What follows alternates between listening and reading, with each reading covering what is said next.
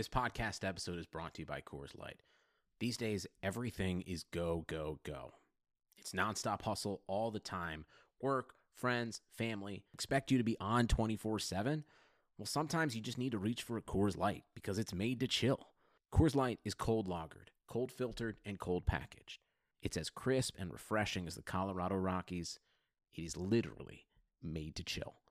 Coors Light is the one I choose when I need to unwind. So when you want to hit reset, reach for the beer that's made to chill. Get Coors Light in the new look delivered straight to your door with Drizzly or Instacart. Celebrate responsibly. Coors Brewing Company, Golden, Colorado. If you're a loser, tune in and you'll be a winner. It's the Moran Analytics Podcast. Talking Buffalo sports, Yankees, WWE, 80s music, and pop culture. And now, here's your host, Patrick Moran.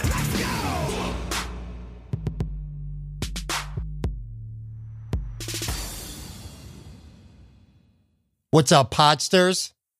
I think I like the word podsters better than podcast peeps. Welcome to the Moran Analytics Podcast. Today is Thursday, May 10th, 2018. I, of course, am your humble, and after partying with my friends visiting from up north these past 5 days or so, very humbled, very washed up host, Patrick Moran. On today's show, the Yankees are red hot, and I'm back on that Yanks vibe, and I got one of the best beat reporters in the industry to talk shop with. I'll be joined by WFAN, the fan in New York City's Sweeny Murti. Sweeny has been the Yanks beat reporter since 2001, and we're talking about several things today, including this current roster that is absolutely killing it so far early this season, as well as discussing the craziness that is being a beat reporter for the New York Yankees, colleagues of his in the media, their relationships, his advice for aspiring reporters, and far more. After that, I'm joined by recurrent guest John Alba from ABC7 and Fox 22 in Bangor, Maine, to talk about WWE wrestling and what's been going on recently. John's become my go-to guy for wrestling talk on this podcast, and he'll help get everyone up to speed on the WWE going-ons, as well as offer his insight and opinions, especially on Roman Reigns, Paige, and this stupid nutshot fest going on between AJ Styles and Shinsuke Nakamura that, in my opinion anyway, is kind of ruining that feud. Anyway, let's get to these interviews for today's show, but I must preface something when it comes to Sweeney's interview. I taped his interview during the afternoon while he was driving to the stadium in the Bronx, and anyone who has ever driven around the New York City area and its 10,000 bridges and tunnels knows how that goes. Needless to say, his audio input was dipping in and out at least a handful of times, if not once or twice altogether. So frankly, if I'm being honest, the audio output quality of his side of the interview, in large parts, is not good. It's not good at all. However, having a guy as credible and accomplished in the business as someone like Sweeny Murti is, not to mention his insanely busy schedule during the thick of a baseball season, and not knowing when the hell he may have time to do another interview with me, there's no way I'm not going to take advantage of having someone like him on my show as I continue to try to build this podcast into something bigger and better. So, hopefully, the sometimes crappy audio isn't too much of a deterrent for you. There wasn't really anything either of us could have done to prevent it. And on that note, here's Yankees beat reporter Sweeny Murti, followed by some WWE talk with John Alba.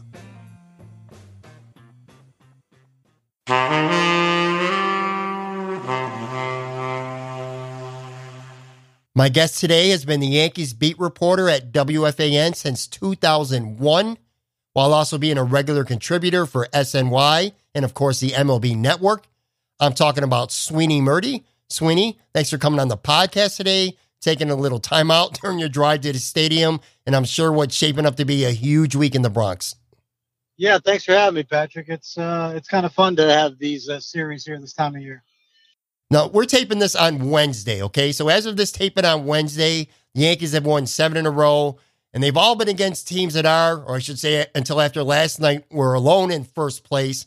Overall, they've won 16 of their last 17 coming into tonight's game on Wednesday. What do you most attribute this the Yankees being so hot to right now? Pitching. You know, it's funny to say that really all winter long, as the Yankees flirted with different starting pitchers and didn't land any of those options, they ended up with bringing CC Sabathia back and Tanaka opting to stay in. And we questioned whether or not the Yankees had enough starting pitching. And they've been hit with a couple of injuries already, but they've been able to withstand it, and they've been pitching excellent. The Yankee starters have been pitching to an under 2 ERA in this 17-game stretch that you're referencing. And as much as we sit there and talk about whether or not the Yankees may or may not need pitching by the time this is over, at this particular point in time, it's not an immediate need. They are pitching very well, and I think that in our overarching view of what the Yankees are and how they can improve before the season's over, we are forgetting to watch what's actually happening right now, and that's that the Yankees are pitching very well. When's the last time you can remember them being this hot, especially this time of season? Well, I mean, listen, the historical perspective tells you they haven't won 16 out of 17 since 1953. And, you know, you go back to 98 and they had a stretch like this. Listen, they've had plenty of stretches where they've, if you look back, I think it was 2003 and one other year recently where they rattled off 25 out of 35 to start the year, something similar to that. So, yeah, I mean, they've done it a few times. 2012, I think they got off to a really good start. I think sometimes we gloss over the years when the Yankees don't win a championship and forget how good the teams were. 2002 was the last time the Yankees and Red Sox met at this point of the season and both having the best records in baseball. At that particular point in time, the Red Sox were 5 games in front. The Yankees ended up beating them by 10 games, but as we know, they got wiped out by the Angels in the playoffs, who ended up winning the World Series. Right. That was a really good Yankees team that won 103 games, but because they didn't win, they get kind of pushed aside because of all the other teams in Yankees history. So last night, and again, I'm taping this on Wednesday as Sweeney's en route to the ballpark right now. So last night on Tuesday, the Yanks and Boston faced off, both having the best record in the league. Like, as you said, for the first time in like over 15 years. It's only the early part of May, but watching it from home, it kind of felt like a playoff game already. What was the vibe like at the stadium last night, in your opinion, having been there to cover the game? Yeah, I was feeling that for a couple of days, to be honest with you, leading up to it. You started to see what was at stake, and the Yankees streak was still going on. And when I say what's at stake, I know there's 100 and something games left, but you play them when they're there. And it did feel, I don't want to say playoff-like. I think that's a little bit different, but you could tell that Yankee fans were feeling it, and that this was a big test. They've played a lot of good teams recently, as you said. Everyone they've played has been in first place, and they just keep reeling these off, winning some in improbable fashion. So I think a lot of that early season malaise that fans felt after a 9-9 start is gone, and regardless of what happens in this stretch here, at the final couple of games of this series, I think you feel good about what's ahead. And remember, the Yankees and Red Sox don't play each other again until the end of June, so there is a little bit more heightened awareness from a fan's perspective and from a media perspective about this series. I don't want to spend a lot of time covering the series opener from Tuesday night because, again, it'll be old news. Most people will be listening to this Thursday morning. But after what happened last month between Joe Kelly and Tyler Austin, man, it felt poetic that it would be Kelly on the mound in the 7th inning with, Aaron Judge out there providing what would end up being the game-winning hit. The stadium crowd, it was just, like you said, it was louder than normal. Was it as frenzied as it felt like watching TV? Like, what was that moment like, especially with Kelly being the one to be on the mound? Yankees fans obviously hate him now after everything that happened last month. Was it a little extra special, do you think, for the crowd because it was Joe Kelly out there? Yeah, I mean, they knew that he was coming in, and I actually posted a video on Twitter of him coming in and listening to the fans booing him. It was predictable, and I think a lot of it had to do with the way that inning developed with the walks and loading the bases, and that heightened the situation. Getting the way the rally was developing. I don't know that it'll be this way all the time. Joe Kelly comes in. I would expect the next time Tyler Austin plays at Fenway Park, he's going to get booed. Right. But I don't think these are all-time villains in Yankees Red Sox lore. I would expect some of that to fade away. Now, we all knew Severino was going to be good this year, possibly great, but are you surprised that he's been this great so far this season? I shouldn't be.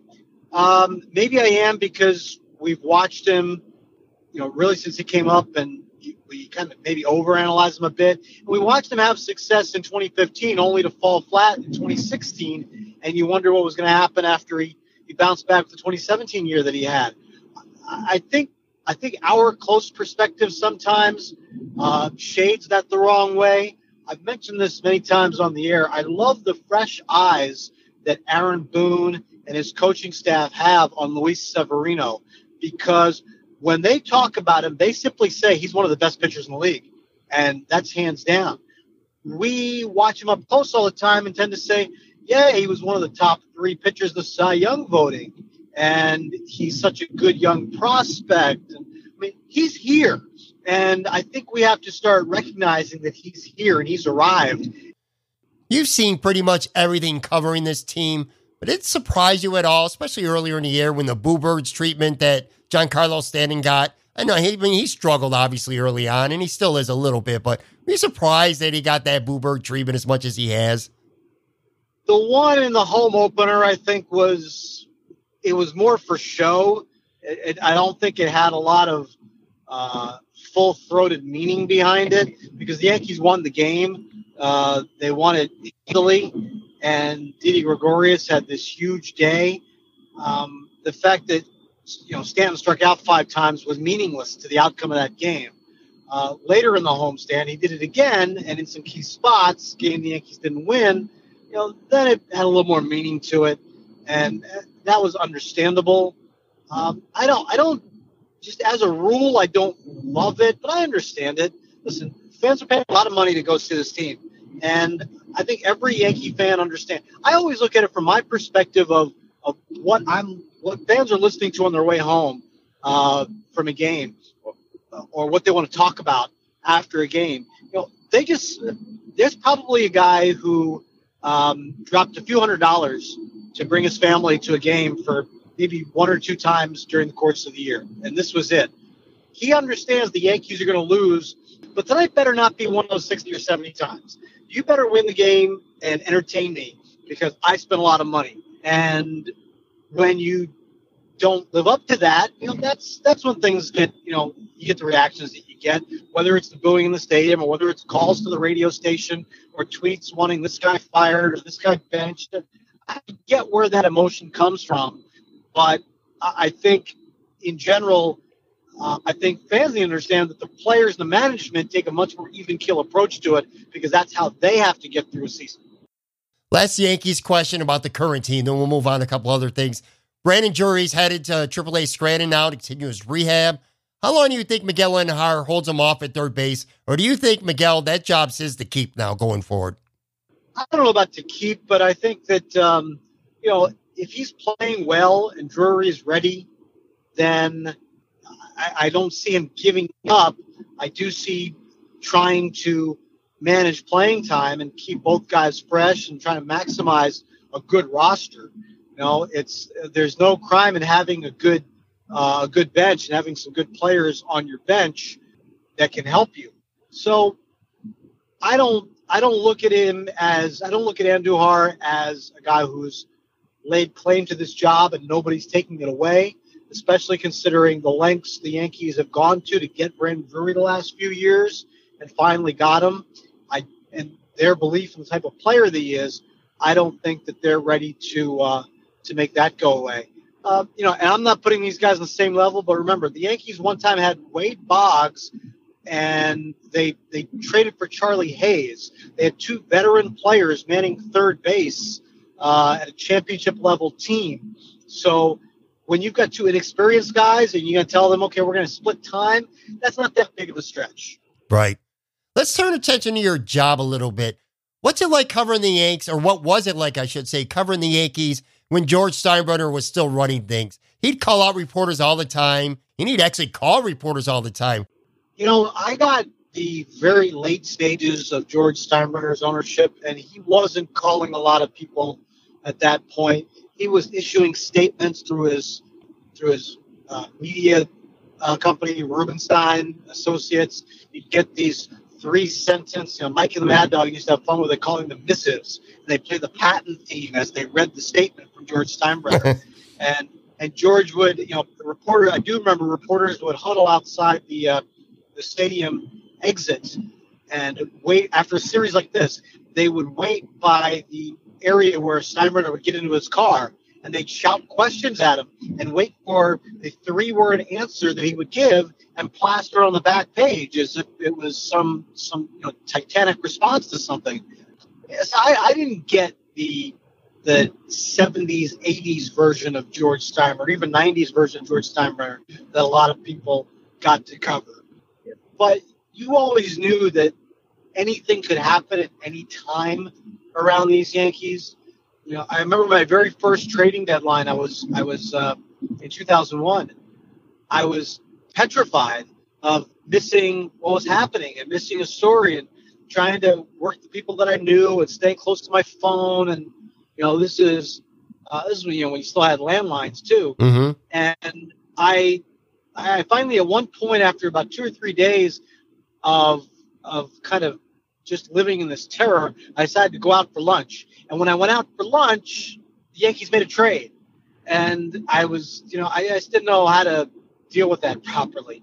And I think they traded for Sterling Hitchcock. They didn't trade for Alex Rodriguez that time. And there's a lot of little things like that where, it was an edgy existence, but overall, you kind of just dealt with each blow and moved on and hoped that you could live to see the next day.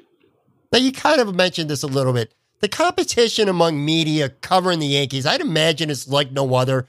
George Steinbrenner, before or after, ever since.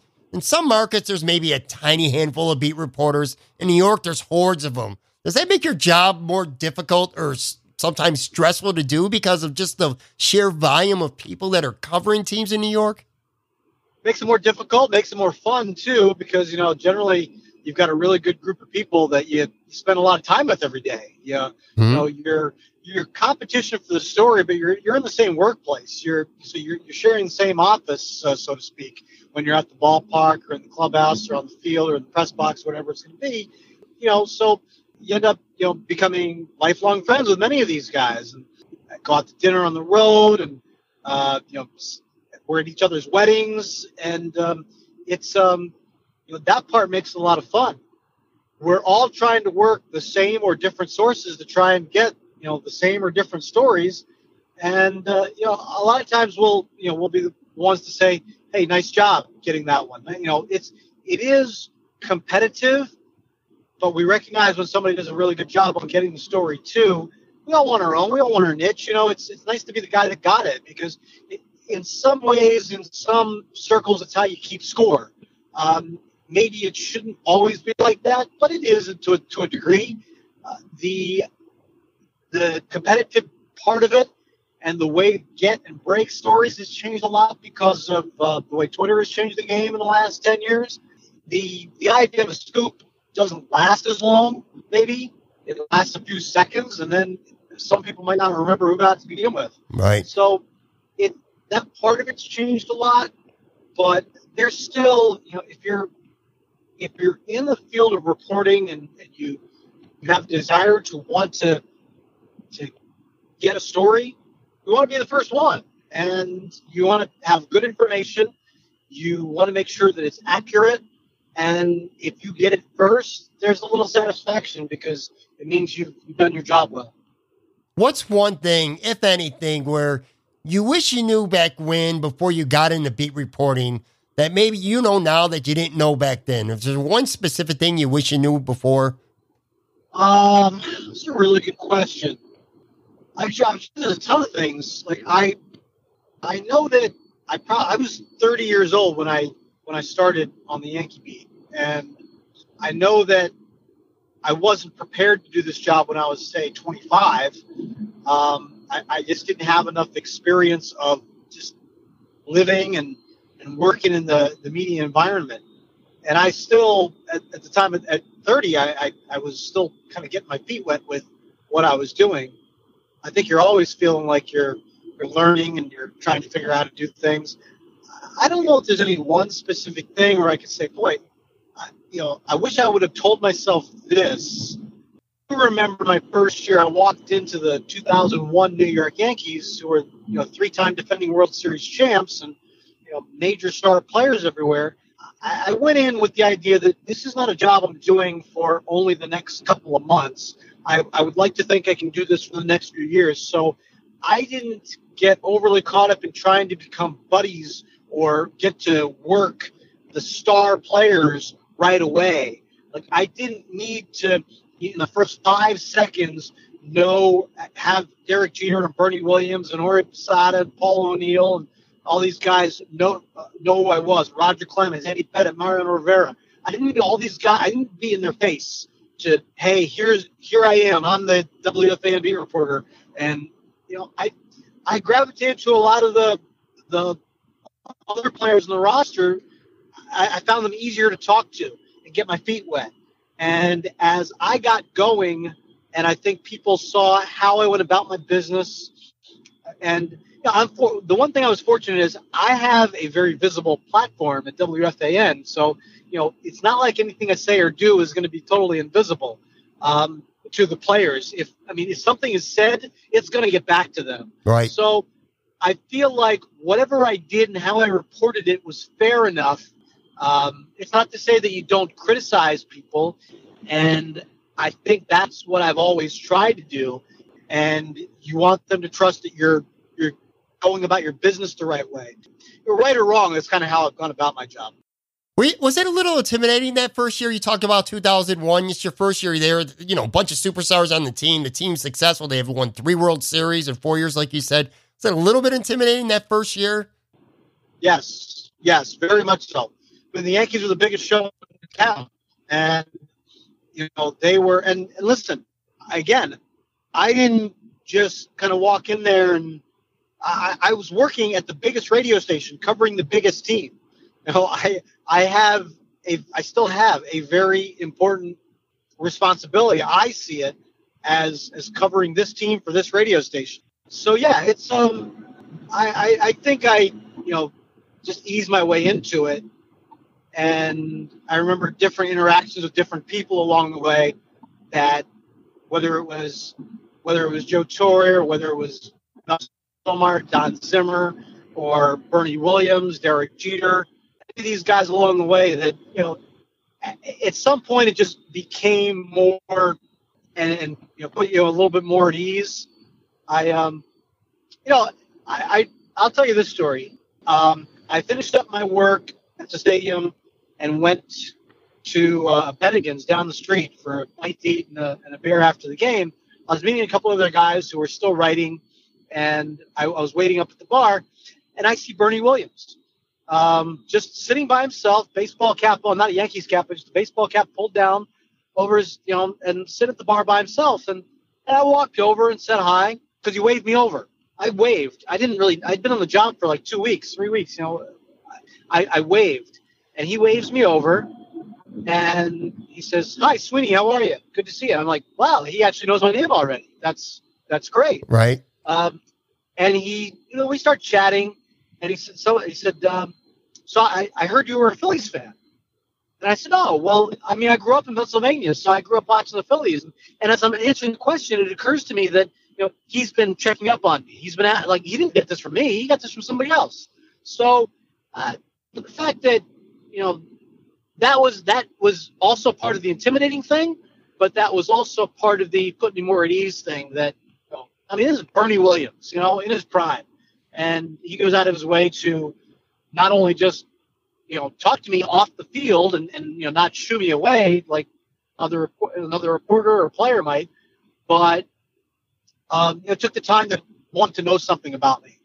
And I thought that told me a lot about Bernie, and I've enjoyed a wonderful relationship and friendship with him over the years.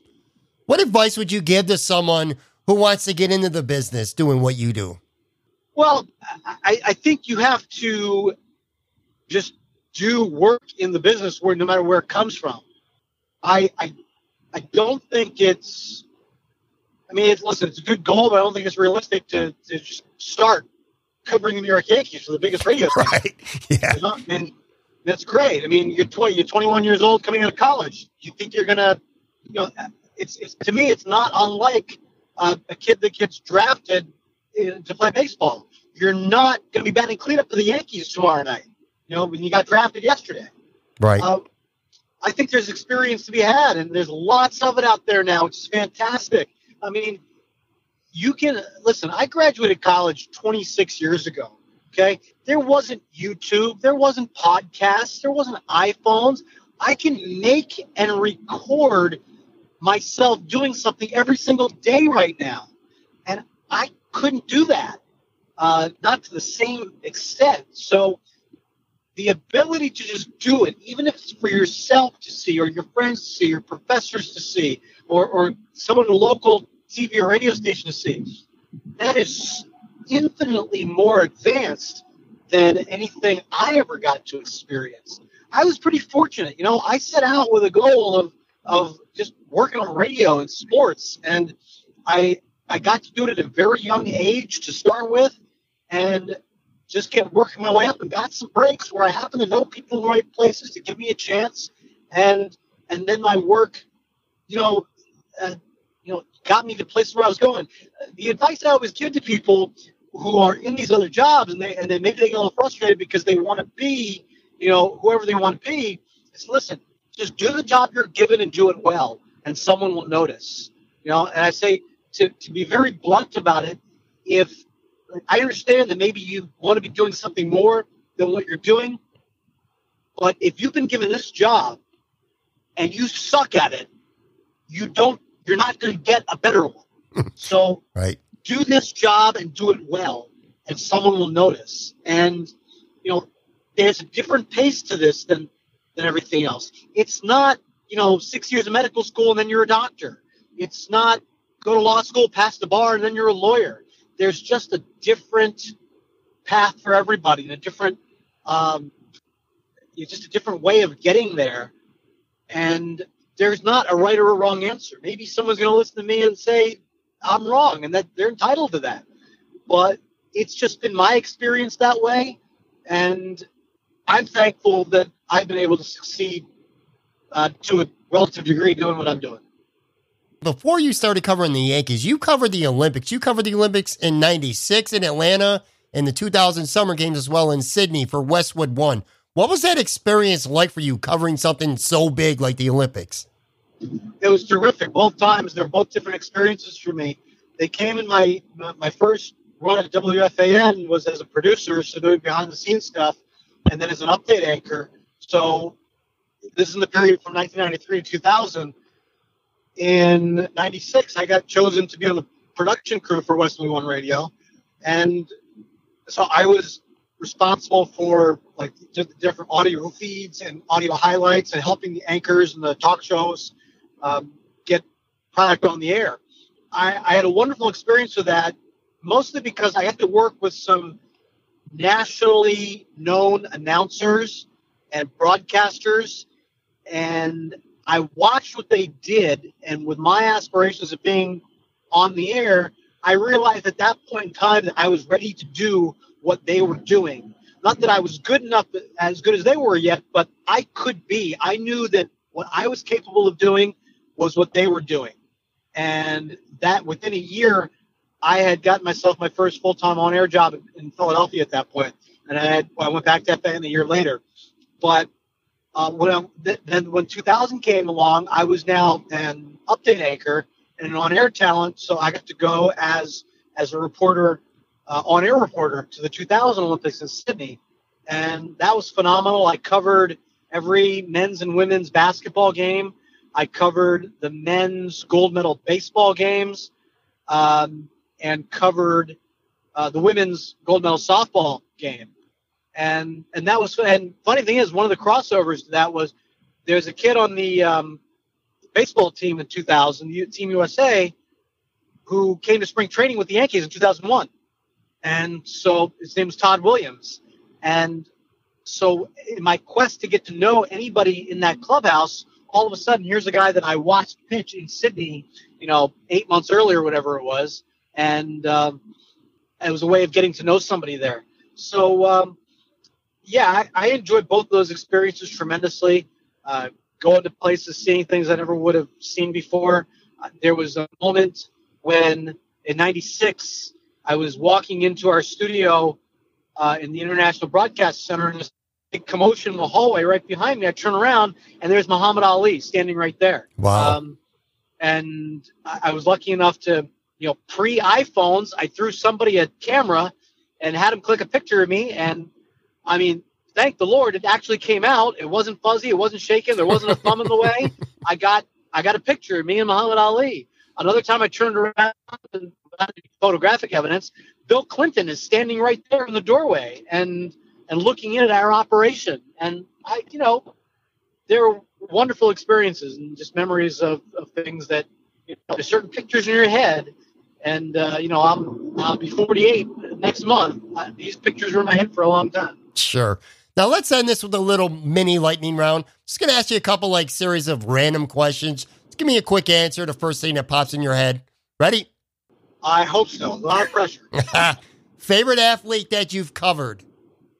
Favorite athlete that I've covered? Well, I will say this because I got to cover a large chunk, not the whole, but a large chunk of Derek Jeter and Mariano Rivera's careers, two legitimate Monument Park Hall of Fame Yankees.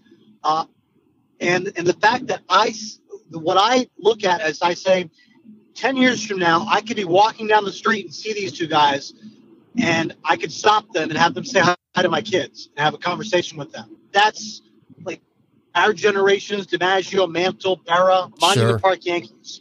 That's what I appreciate about having seen over a decade's worth of their careers up close. So for that reason, I would tell you that's my answer. Favorite city to go visit and cover games in on the road? Several of them. I always like Baltimore because I have friends and family close by. I like Seattle because I love the ballpark. I like walking around there. And so I've always liked going to Boston. The games sometimes are a little long, but I do like going there. Yeah, there's a lot of good stuff. San Francisco, when you go to Oakland and you get to see the Bay Area, that's a really big perk of covering baseball, going to other cities and seeing places that you probably don't get to all the time on your own. Do you have one or two friends in the business that you would consider your closest friends? Is there one or two specific? I've covered almost every one of my seasons on the Yankees with Mark Feinsand, who's with MLB.com. Spent a large time at the Daily News also, but his first year was my first year in 01. We've got, almost everybody. Listen, I had 8 or 10 beat reporters at my wedding. I don't want to name them all. I can name Feinsand because we've covered every single year together. I think we have the photographic evidence to prove it. But I've been fortunate enough to be really great friends with a lot of people here, and some of my closest friends are the guys. When you go to the ballpark, you're not working with those other people. You're working against those other people, as we talked about. But they're your friends. They're the guys you see every day. I don't see the people I work with at FAN every day. I see the people from the News and the Post and Newsday and Yes and SNY and MLB Network. I see all these people every single day. These guys are my friends, and they make going to the park fun. Second last question here. If Twitter came down with a rule and it said, you know what, Sweeny, we're going to only allow you to follow one person and one person only on Twitter, who would that person probably be for you? Don't have to be about sports. It could be anyone that you follow on Twitter right now. You'd have to lose them all except one. One, I can only follow one. Huh? That's it. Yep. See, it would have to be somebody that makes me laugh, and I'm not sure who like tweets the most. Or I've got to go back and I wish Jerry Seinfeld tweeted more. I wish Chris Rock tweeted more. I think somebody recently started pulling out because of the Netflix thing, the Gary Shandling stuff. I think they started tweeting from his account and a lot of old material, stuff, anything like that if I could just follow that stuff and make me laugh every day, that's the kind of stuff I'd probably follow. Although I can't probably come up with one specific one for you right now. Okay. Last question here. You could have 3 dinner guests at your table from any era. Who would you have? My 3 dinner guests. Yeah, anyone from any time. All right. Well, let's see. I got to think. And I've never really answered this question before, so this really is going to be somewhat off the top of my head. I would like George Carlin. Okay. Sam Cooke. Okay. And and Bruce Springsteen. Nice. Those are good answers. I like that. Because I'm going to be entertained for days with those 3 at my table. Okay, everyone. Sweeny, Murti. Sweeny, thanks so much for joining the show. I've already said at the top, you can follow him on Twitter at Yankees WFAN. You're en route to the ballpark right now, so our signal's been a little bit in and out. I really appreciate your time. I know how busy you are, so it means a lot for me to have you come on this podcast. Thanks for taking the time and doing this. Patrick, thanks for having me. It's a lot of fun. I really appreciate taking the time.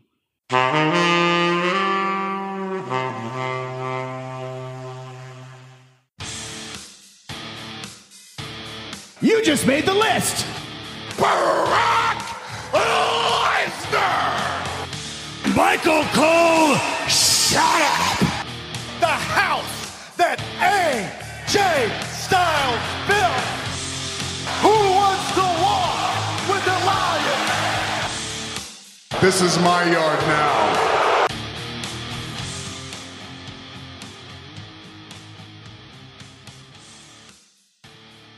Okay, I'm joined by John Alba.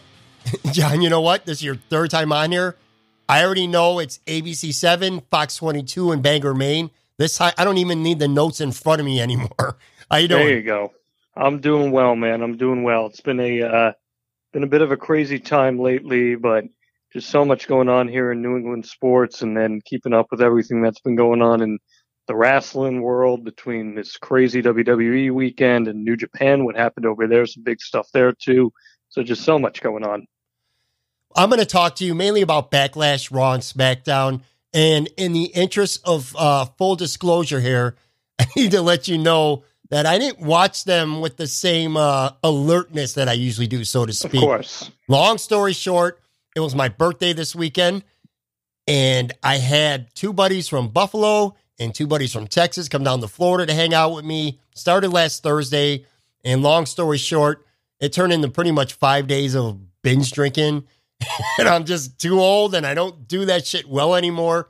So I did watch Backlash, and I did watch Raw, but those 2 days, my mind wasn't exactly coherent, so to speak. So I may be asking you more questions and to guide me through it more than usual. I understand. All right, well, let's start with Backlash. That was Sunday night, coming from Newark. I did remember the opening match well. It was Seth Rollins and The Miz. They opened the show, and from my recollection of it, it was the best match of the night. These guys may literally be 2 of, if not the 2 top performers going in this company right now. Your thoughts? Well, Seth Rollins certainly is. I'll tell you that. He is right now probably a top 6, top 7 wrestler in the world, and he's really just been absolutely fantastic. And he's got that big-time babyface fire that I think a lot of people were hoping he was going to have 2 years ago when he made his return, ironically, actually, in that very same arena. My home arena, per se, Newark, New Jersey. And he came out with just total fire here. No pun intended on the burn it down. And he and The Miz had a great match. The Miz, incredibly charismatic, a great character itself, and he can be carried to a great match. And that's what happened here. He and Seth Rollins had good chemistry, and they set the tone for what should have been a great show. And, well, the rest of it, not so much. Not so much. I'm glad you brought up Seth, having the babyface fire going right now. I didn't like it so much at first. I was like, turn heel. I liked him better when he was that swarmy red heel for a long time. But you are right, man. He's got that fire going right now. I think it started with the Gauntlet match. At least for me, it did. When he beat, I know he beat Roman and Cena. I think that's a good pinpoint there. Once Jason Jordan got injured, it kind of allowed him to do his own thing, and it's kind of a blessing in disguise. Obviously, injuries are never good, but it did allow him to kind of break out and do his own thing, and he really has been just lighting it up lately, and there's fire, and his promos have passion, and the crowds are buying in, and why not? He's dynamic. He's a general in between the ropes, and he's got character right now, and that's huge for a babyface. The Roman Reigns and Samoa Joe were in the main event. First question is, why were they in the main event instead of AJ and Shinsuke? That's my first question to you. Well, I'll answer that by asking this. Would you have liked to have seen the way that the WWE Championship match ended main event that show and close out the show? Absolutely not. You're right about that. I think the show ending on that note would have been less than ideal and less than well received. Not that this match was well received, this Samoa Joe Roman Reigns match, but if you're comparing it to the finish of that match, then yeah, that's that. Plus, here's the reality: Roman Reigns is perceived as the big star, and the big star gets to close the show. Now, I didn't, and to be honest with you, man, I was sleeping at this point, so I didn't even watch the main event. Did it suck as bad as I've read it did, or do you think the match was better than it given credit for? Well, I thought it started strong with Samoa Joe attacked Roman Reigns before the bell and roughed him up, and I thought that was a good way to start. The crowd was into that. But the show was going on 4+ hours at this point. People were tired. It's a Sunday night. They don't like Roman Reigns. And they gave you a 15+ minute match that was doing rest holds at the 7.5, 8 minute mark. And you just can't have that. It's not when you have guys the caliber of them. And there were videos and pictures floating around the internet, of course, which I'm sure you were referring to, that people were walking out, people were leaving. And the second that Roman Reigns did pick up the win, they cut to the crowd for a reaction shot, and the reaction they got was a bunch of people leaving. Jeez. Which was not what you want, as to quote the late great manager, even though he's dead, but as a manager, Joe Girardi, it's not what you want. And it was unfortunate, but right now I think there's a big problem right now with this Roman Reigns stuff, and we are going on 4+ years now where he's supposed to be the guy, and you can only have so many coronations. You can only have so many times where he's going to have his big triumphant moment with the fans, and it just hasn't happened, and I'm not sure that it's going to. We'll get to him again in a minute because I got another question to ask you about him. Let's go now to AJ and Nakamura like you talked about. Yeah, you're right. In hindsight, you can't end a show like that. Although, I mean, the crowd walked out apparently on Roman winning anyway, but I've enjoyed heel Shinsuke probably more than face. And I even don't mind the low blow thing, but a no DQ world title match that ends in a double count out after a double nut shot. What are they thinking? Yeah, I don't know, man. I mean, I'm with you. I've thought the feud was strong, and I enjoyed the low blows as being a key piece to this angle. My first question is, why wasn't AJ wearing a cup? Yeah, I know. The babyface is supposed to be smart, and maybe that's coming. But yeah, I thought the double low blow was a great spot, but a terrible finish. And like you said, in a no DQ, you're expecting to get something out of it, and you get a count out, a no contest, which logically makes you think now they're going to have a last man standing match. Which is that what people really want to see out of Shinsuke Nakamura and AJ Styles? I'm not so sure about that, but. You know what? I don't foresee it going past Money in the Bank, so we'll see how it ends at that point. It's disappointing because those are two guys that Soon from the moment he came to the main roster, that was my thought. I was like, oh my God, Shinsuke and AJ in WWE, they're going to set the company on fire with these matches. And they've been good, but they haven't been as good as I thought they were going to be. And yeah, this was a good match until that finish, man. They were beating each other. You see that gash that AJ got on his I did face see that. from the chair hitting him in the cheek. That was brutal. They beat each other up. This was just bad finish. And I saw it coming when they're both down and the referee gets to 2 or 3. I'm like, oh no, oh no, this is the finish here, isn't it? So you think that? Yeah. So you think they're headed towards a last man standing match? You think that's what's next? Well, that's doing a finish like that certainly makes it feel that way. I don't have any interest in seeing a last man standing match, but what else can you do? You've already done the no DQ match. A street fight is basically a no DQ match. A no holds barred match is basically a no DQ match. So what's next? You know? Were you surprised? Maybe Cage? I don't know. Were you surprised that Daniel Bryan tapped out Big Cass? No, I wasn't surprised that he tapped out Big Cass, but I was surprised that Big Cass tapped in like less than 2 seconds. Right. That didn't make him look good. This match wasn't very good at all. And if you have a bad match with Daniel Bryan, there might be an issue there. And I like Big Cass. I do. I thought some of his promos in this feud were pretty good, but a lot of standing around in this match. Cass really only had about 4 moves of offense, and then just stuck his arm up in the air. And this was just part of that night, man. There were just a lot of these duds on this night, and what that was a result of, I'm not quite sure, but just a strange rut in booking on one night in particular. So are you surprised, or do you have thoughts that Carmella retained against Charlotte Flair? This was crazy. For her to retain in the way that she did, she can beat Charlotte clean, but Charlotte beat Asuka's streak at WrestleMania. Yeah. So using that transitive property, are you telling me that Carmella's better than Asuka? Right. Maybe that's the message that's trying to be sent here. And Asuka kind of just feels like another girl now, doesn't she? I mean, she just kind of feels like another person.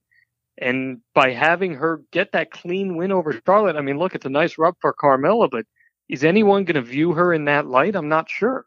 Getting the rub, like you said, I get that. And I'm not surprised that she retained, but to do it the way she did, no interference. I mean, she should have cheated to win. Right, exactly. That surprises me. Speaking of a surprise, would you have thought a couple years ago in NXT with the tag team of Enzo and Big Cass, and, Carmella's the sidekick. Would you ever think at that time that she would go on, and at this point anyway, far and away, she's the biggest star of the 3 in the WWE? In terms of success, yeah, probably. I mean, Enzo was a pretty big star, but he had a lot of issues, obviously, and both inside the ring and outside of it. And she's done really well for herself. I still think that she's got a long way to go in multitude of ways, but at the same time, she seemingly works very hard, and she does the right things to help put herself in this spot. And look, someone's got to, when you get a championship, you're either going to sink or you're going to swim. And I guess they're hoping she's going to swim right now, because that's a big rub, picking up a win over someone like Charlotte clean. And hopefully Charlotte's all right. I'm not sure if you saw the report that broke, but she ruptured a breast implant. I did not. She's going to miss some time, hopefully not too long. I did not know that. Let's stick with the women for a minute. Looks like the unofficial burial of Bayley continues. This time she loses to Ruby Riott. I mean, God, she can't get over. I don't know what it is. I thought Bayley was going to be much more on this main roster than she's been at this point. Why do you think that is? It's booking. It's booking. It's that simple. And look at this feud with Sasha Banks. It's a total nothing feud. One day they're best friends. The next day they're enemies. Then they're friends again. Then they're enemies. There's no consistency. And you can't tell a story like that. It's just that simple. You can't. And this past week on Raw, they were friends again. Yeah. But at the pay-per-view, they weren't friends. So it's pretty hard to get someone over in the traditional term when you have that inconsistency. Last thing I want to bring up about Backlash and we'll move on to Raw. I do remember the tag match it was Braun and Lashley against KO and Sammy. Here's my question. Forget the match itself. How does a guy who's so accomplished and done so much as Bobby Lashley, who made a big name for himself, left, comes back, there's no crowd energy. It's gone already. It seems like no one cares about him. He can't even get a reaction. And he just came back a couple weeks ago. Well, there's no character. There's no character. If you don't have a reason to care about a character, nobody's going to care at all. And they tried on Raw with that absolutely just bizarre vignette, which was so strange. And I don't know how I was supposed to feel after it, but I'm not sure if you followed Lashley during his days in Impact and TNA. There was some great stuff with him, especially when he was running as a heel. And he's a legit badass. I mean, he's in the cage. He's awesome. He's 13-2 in Bellator. This is a guy you can run with. And there's just nothing there right now. I'm totally with you on that. And it's unfortunate because he is talented and he looks great. Yeah, he's got a great look. I was going to ask you, if John Alba could be in charge of creative booking right now at WWE, what do you do with him? What do you do, whether he's a good guy or a bad guy, to make people give a shit about him, frankly, because right now they don't? Well, I'd turn him first, and I'd turn him and have him go with Braun Strowman, because that's a two big man feud that you can roll with, or have him go against like a Seth Rollins or something like that. But more than that, if you're not going to turn him, regardless whether you do or don't, you need character. And what they did this week was certainly not the right route to go with this whole sisters thing. It was bizarre. And I clearly they want to run with him as a babyface, and that's fine. But a character has to have motivation. And if a character in pro wrestling doesn't have motivation to be doing something, then you don't get any vested interest as a fan. Right. And that's pretty, I don't know how him talking about his sisters tormenting him and then him saying that he loves them gives me any sympathy or empathy for Bobby Lashley. I think the only path for him is they got to turn him. I think he can be a successsil babyface. It's just, I need to know why I should care. I don't know what there's no reason. Right. I don't know what they could do to make me care maybe he turn heel and then become a face down the road or something again, but I just don't see it. I don't see a path to him being a babyface and getting over with the fans at this point. And it's crazy because he's such a great wrestler. He really is. Right. I should say compared to what he used to be. No, for sure. And he became much better in TNA. And, right. And like I said, he's a legit athlete. I mean, he's a great cage fighter. So no reason to think that it couldn't transition over. Let's move on to Raw quickly. I personally like the Braun Strowman Kevin Owens match. At this point, you know what? I'm just about all in for Braun now as becoming the next WWE champion. I like where the company's going with him. They're dedicated to him. They're committed. I like the matches that he's putting on. I think he's pretty entertaining. And I love when he goes on the outside of the ring and just runs people over, especially Kevin Owens, who sells it better than anyone. I mean, he has like Dolph Ziggler level selling, getting run over on the outside like that. What are your thoughts on him and their matches? Yeah, I tweeted from the Living the Gimmick account, bump your butt off, KO, because that's what he was doing. And yeah. Did he make him look like $1 million or what on Raw? And look, Braun is awesome. He's got personality. He has charisma. He's a big man who can move. Does he have weaknesses in the ring? Of course he does. He's a big man. Most big men do. Do you have to protect him a little bit and not overexpose him with a 14, 15, 16, 17-minute match? Yeah, you do. But he connects with the audience. And any person who can connect with the audience deserves to be showcased. And you got to think, I mean, he's got to be up there as one of the favorites for Money in the Bank. He's in the match, so we'll see. Do you kind of think of him? I do. I don't know. Maybe you don't agree. He reminds me of an 80s style wrestler. I think of guys like One Man Gang, those kind of big guys from the 80s, so character filled. I mean, don't get me wrong. He's probably going to become world champion sometime this year for sure. But it feels like his spot was in the 80s to me. That's where I think he would have even been bigger than he is now.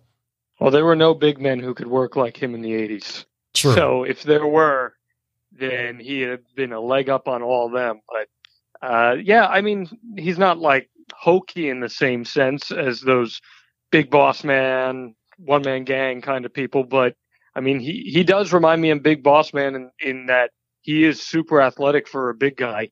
And he can certainly impress and open eyes. Do you think Seth Rollins had a Intercontinental title open challenge on Monday night? Mojo comes out to wrestle him. Do you think that's going to become a regular thing with Seth, or was that a one-off just to get Mojo out there? The open challenge? Yeah. I'd like to see it become that, and it should eventually be answered by a returning Jason Jordan. Yeah. So yeah, I mean, I'm all for that. Look what the John Cena U.S. Open Challenge did. It was one of the highlights of Raw every single week. Sure. So I'm all for that. You just mentioned Jason Jordan. He's rumored to be coming back any week now. I really liked where he was headed before he got hurt. I loved the fact that he was becoming a mini heel, even though he was still a face, and the crowd gave him like nuclear heat. I was going to ask you that. What do you think they are going to do with him? Do you think it's Seth? I'm thinking that it's either Seth or maybe he gets involved with something with his former partner, Chad Gable. Maybe they team back up and then he turns on him or something like that. What are your thoughts? Well, Kurt said in a promo a couple weeks back that he wasn't coming back to team with Chad Gable, but you never know. They could obviously do that. I wouldn't hate to see American Alpha back together, considering the Raw Tag Team division isn't much at all right now. But it seemed to me like the natural progression they were going for WrestleMania was for Jordan and Rollins to square off, and there was a change made there because Jordan got hurt. So it seems like the natural progression for him to come back as a heel and finish that thing out. We talked about Roman earlier. Seems like now he's ready to get into at least maybe a short-term program with Jinder Mahal because he interfered in his match. What are your thoughts on that? Because I'm like, really? But then again, it's like, all right, well, they won't give him the title. He's got to do something, right? What do you do? My thought is this isn't a feud. I talked about it on this week's edition of Living the Gimmick, actually. I think this is probably just a one-off match next week where the whole story with Jinder this week on Raw was that he's trying to get in a Money in the Bank qualifier.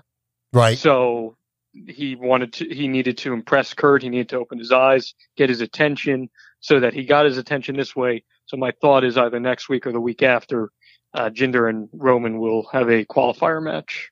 Do you feel like they're kind of treating Roman Reigns they're at least attempting to treat him like they did Daniel Bryan years ago with this underdog role where he's got to keep overcoming the odds? It just doesn't work for me. That's how he's been booked the last 4 years. It's awful. It's just, that is what the idea is. And the difference is one was organic and the other is not. And it's no discredit to Roman Reigns. It's just how it is. And you can like it, you can dislike it. But if that's the route they want to go, then that's the route they're going to try to go. My worry is just that it's going to kill the guy in the long term, and that the Roman Reigns character is never going to be what it can be because people will have just gotten to the point where they're just tired of it being forced down their throats. And I hope that's not the case because he's very talented, and I do think a short-term heel turn, even a short-term heel turn for Roman Reigns would do him wonders, much like his cousin The Rock, who benefited greatly from a short-term heel turn. I couldn't possibly agree with you more. Turn him heel for a while, have him align with some kind of authority, have the authority abuse him or do something wrong, and then you go back, and you'll end up with more fans than he has now. I couldn't agree with you more. Let's go one more Raw thing here. Do you think maybe it's time to have someone take Kurt Angle's spot as GM? How do you feel about the job he's doing, whether it's through creative stuff or, his words in the ring, his promos? What's your assessment of him right now as GM? And do you think maybe they should look for someone else? I'll always have a soft spot for Kurt, but just because he was one of my guys growing up, sure, Kurt was the man. But I don't think any of us are kidding ourselves when we look at it objectively and realize it is what it is with Kurt, and he's often tripping over what he has to say, and he's goofy. Part of that goofiness plays into his charm. Yeah, as a wrestler. But it is also refreshing right now to have two baby faces as authority figures in him and Paige. And prior to that, him and Bryan. That is refreshing because in wrestling, you're so used to having just heels, and authority figures. I was a heel authority figure. It is so traditional in pro wrestling.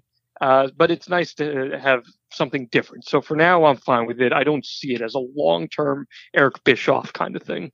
Generally speaking about Raw, I think we would both agree that Seth Rollins and Braun Strowman are like highlights.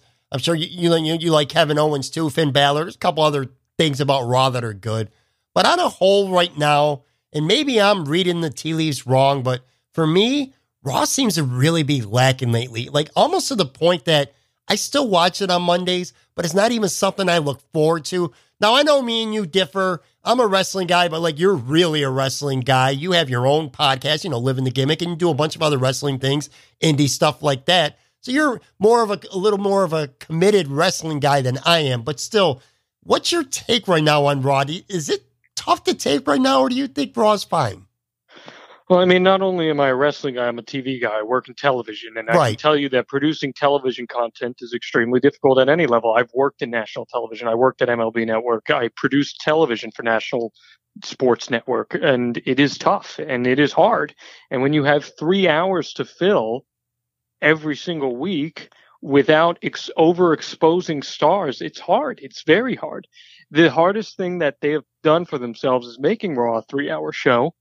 And we've heard all these rumors about, well, what if Fox were to pick up WWE programming, then it would go prime time just to 2 hours. And maybe that would be a blessing in disguise if that would happen, but I don't see that happening. So the ratings reflected this week, both Raw and SmackDown were down catastrophically. Raw registered its lowest rating of the year, which that includes the night it went against the College Football National Championship game, and SmackDown was its lowest rating since Halloween. So that's the residual effect of a bad pay-per-view, unfortunately. Do you think that Brock Lesnar being the Universal Champion, which is the one that represents Raw, and him barely being there anymore, do you think not having a world title presence on a weekly basis on the show might have a negative impact on things as well? I think in the eyes of many fans, it certainly does. I'm more of the sense that your world champion should be a special attraction. Not maybe to the extent that Brock is, because Brock really is rarely ever there. Right. But I'm not of the belief that your world champion should be in matches every single week, because that makes them feel a little less special, in my opinion. And it should be an attraction when your world champion is wrestling, but not being there certainly hurts. And there was a time, and I think you and I talked about this, there was a time when WWE really needed Brock Lesnar to be that big box office attraction. Right. And I don't think that is as necessary anymore. It certainly is helpful, but I don't think it's as much as a need as it once was when you have guys like AJ Styles, when you have guys like Shinsuke Nakamura and Samoa Joe. I don't know. Put on your prediction hat right now. When do you think Brock finally drops the strap? Where do you think it's going to happen, and who do you think is going to be the one to do the honor of taking it from him?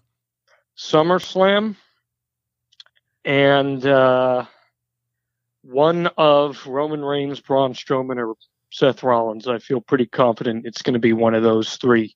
I said it on my podcast today. I still think when all is said and done, Roman Reigns is going to win Money in the Bank.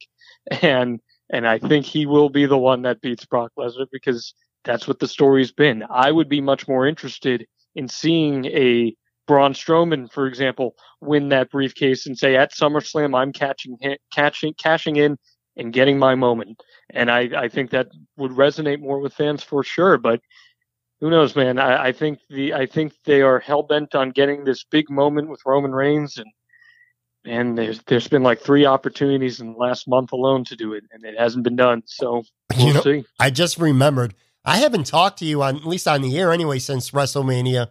I was shocked that Roman Reigns did not win the belt at the Greatest World Rumble. I would have bet anyone anything that was going to be where they put the belt on him. Figure they're in another continent. The fans are going to treat him a lot better. And what a way to put it on him on a Friday afternoon when half the people ain't even watching anyway.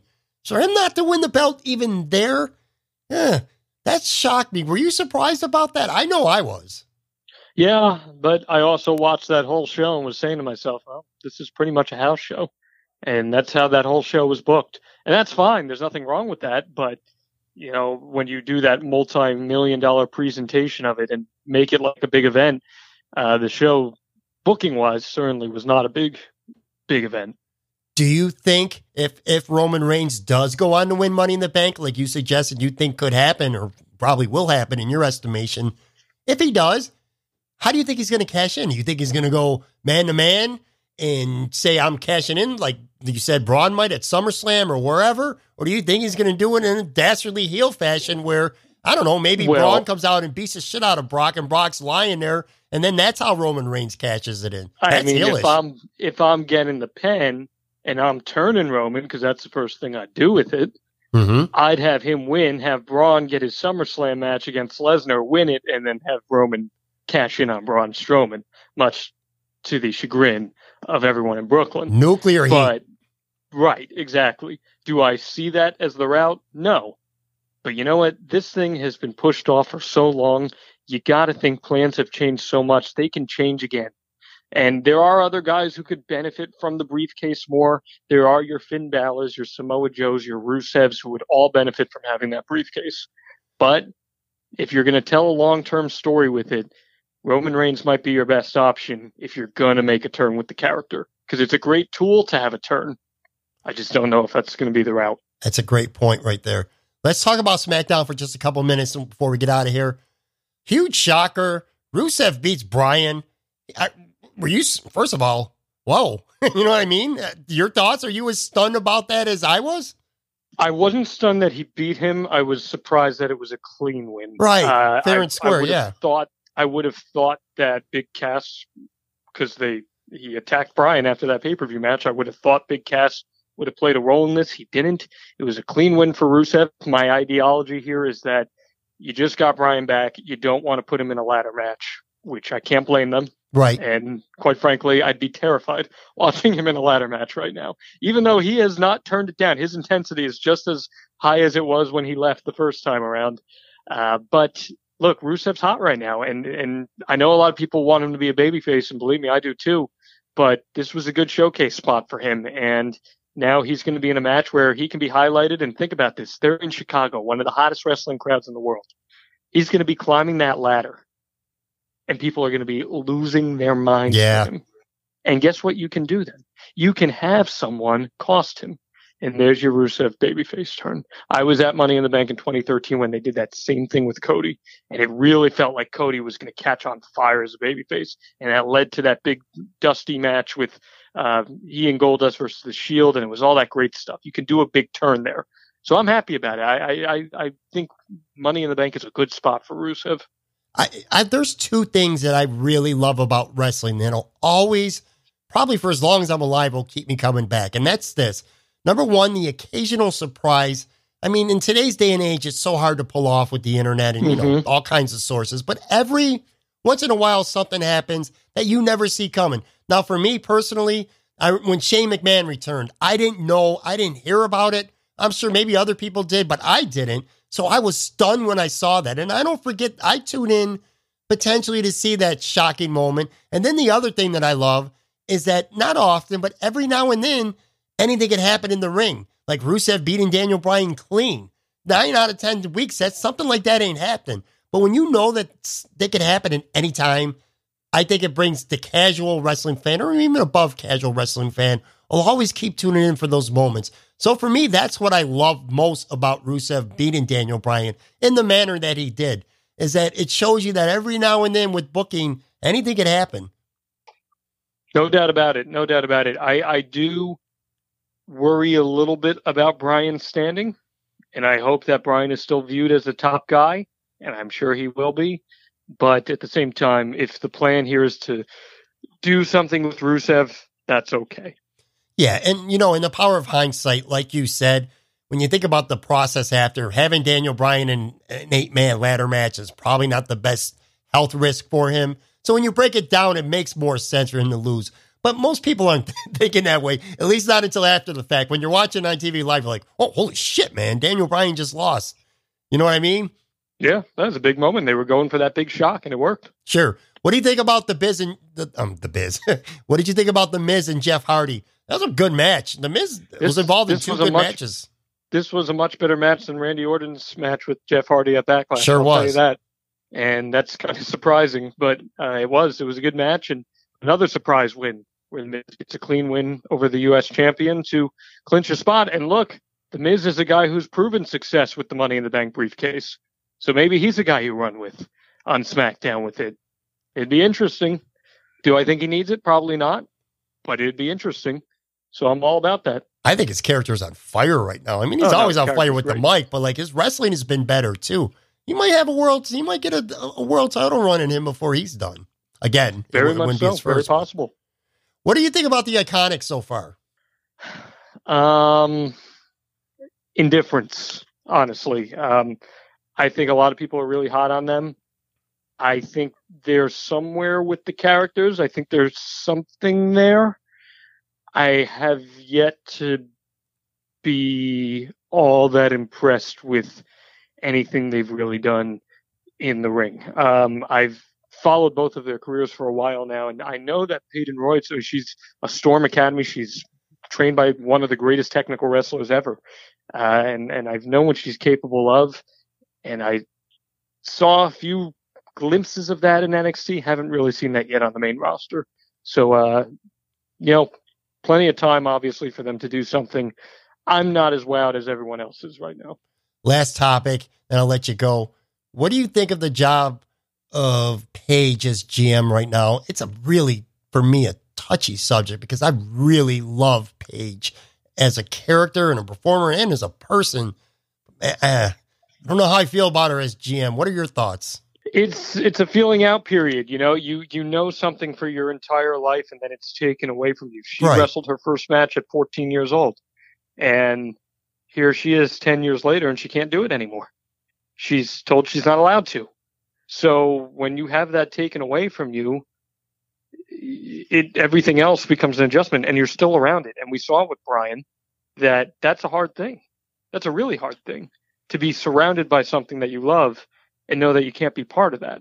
So I think it's an adjustment period. But like I said to you earlier, for me, it's refreshing to have a babyface authority figure. And she's the kind of character that could turn at the snap of a finger and could pick that up seamlessly. She's a better heel than she is a babyface. Right. But she's, it's feeling out period. I hope she does a good job. I really want her to succeed. It sucks to have her career end the way it did. I mean, in the ring anyway. And, all the things that's happened to her outside of the ring. I feel like she needs wrestling. You know what I mean? So I really hope that this is something that works out. She's the healthiest she's been in a long time right now. Good. And she looks the best she's looked in a long time. She looks healthy. She's away from bad influence. That's all you can ask for. And she's got a movie coming out too. That's pretty cool. Yeah. They got moved to next year, right? They moved it back? Got moved to next year. Okay. Now, you have your Living the Gimmick podcast. Tell people out there when they can hear it. And you got anything else going on with wrestling lately? Yeah, so it drops every Wednesday. We delve into the entire world of pro wrestling. We delve into some great interviews actually coming up soon.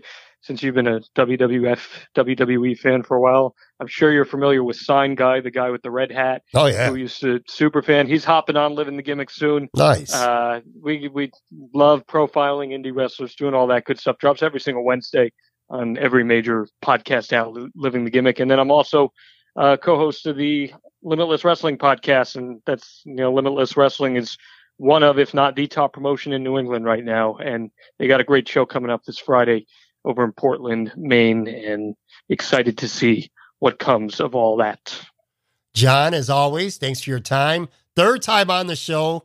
You're leading the pack now. You're officially a recurring guest. I appreciate your time, buddy. Hey, I appreciate you taking the time and putting me ahead of some athletes. I mean, hey, I never was the most athletic guy in the field, but if I'm the most athletic guy in the podcast race, then something's going right. All right, buddy. Take care. Thanks. All right. That'll wrap up this latest Thursday episode.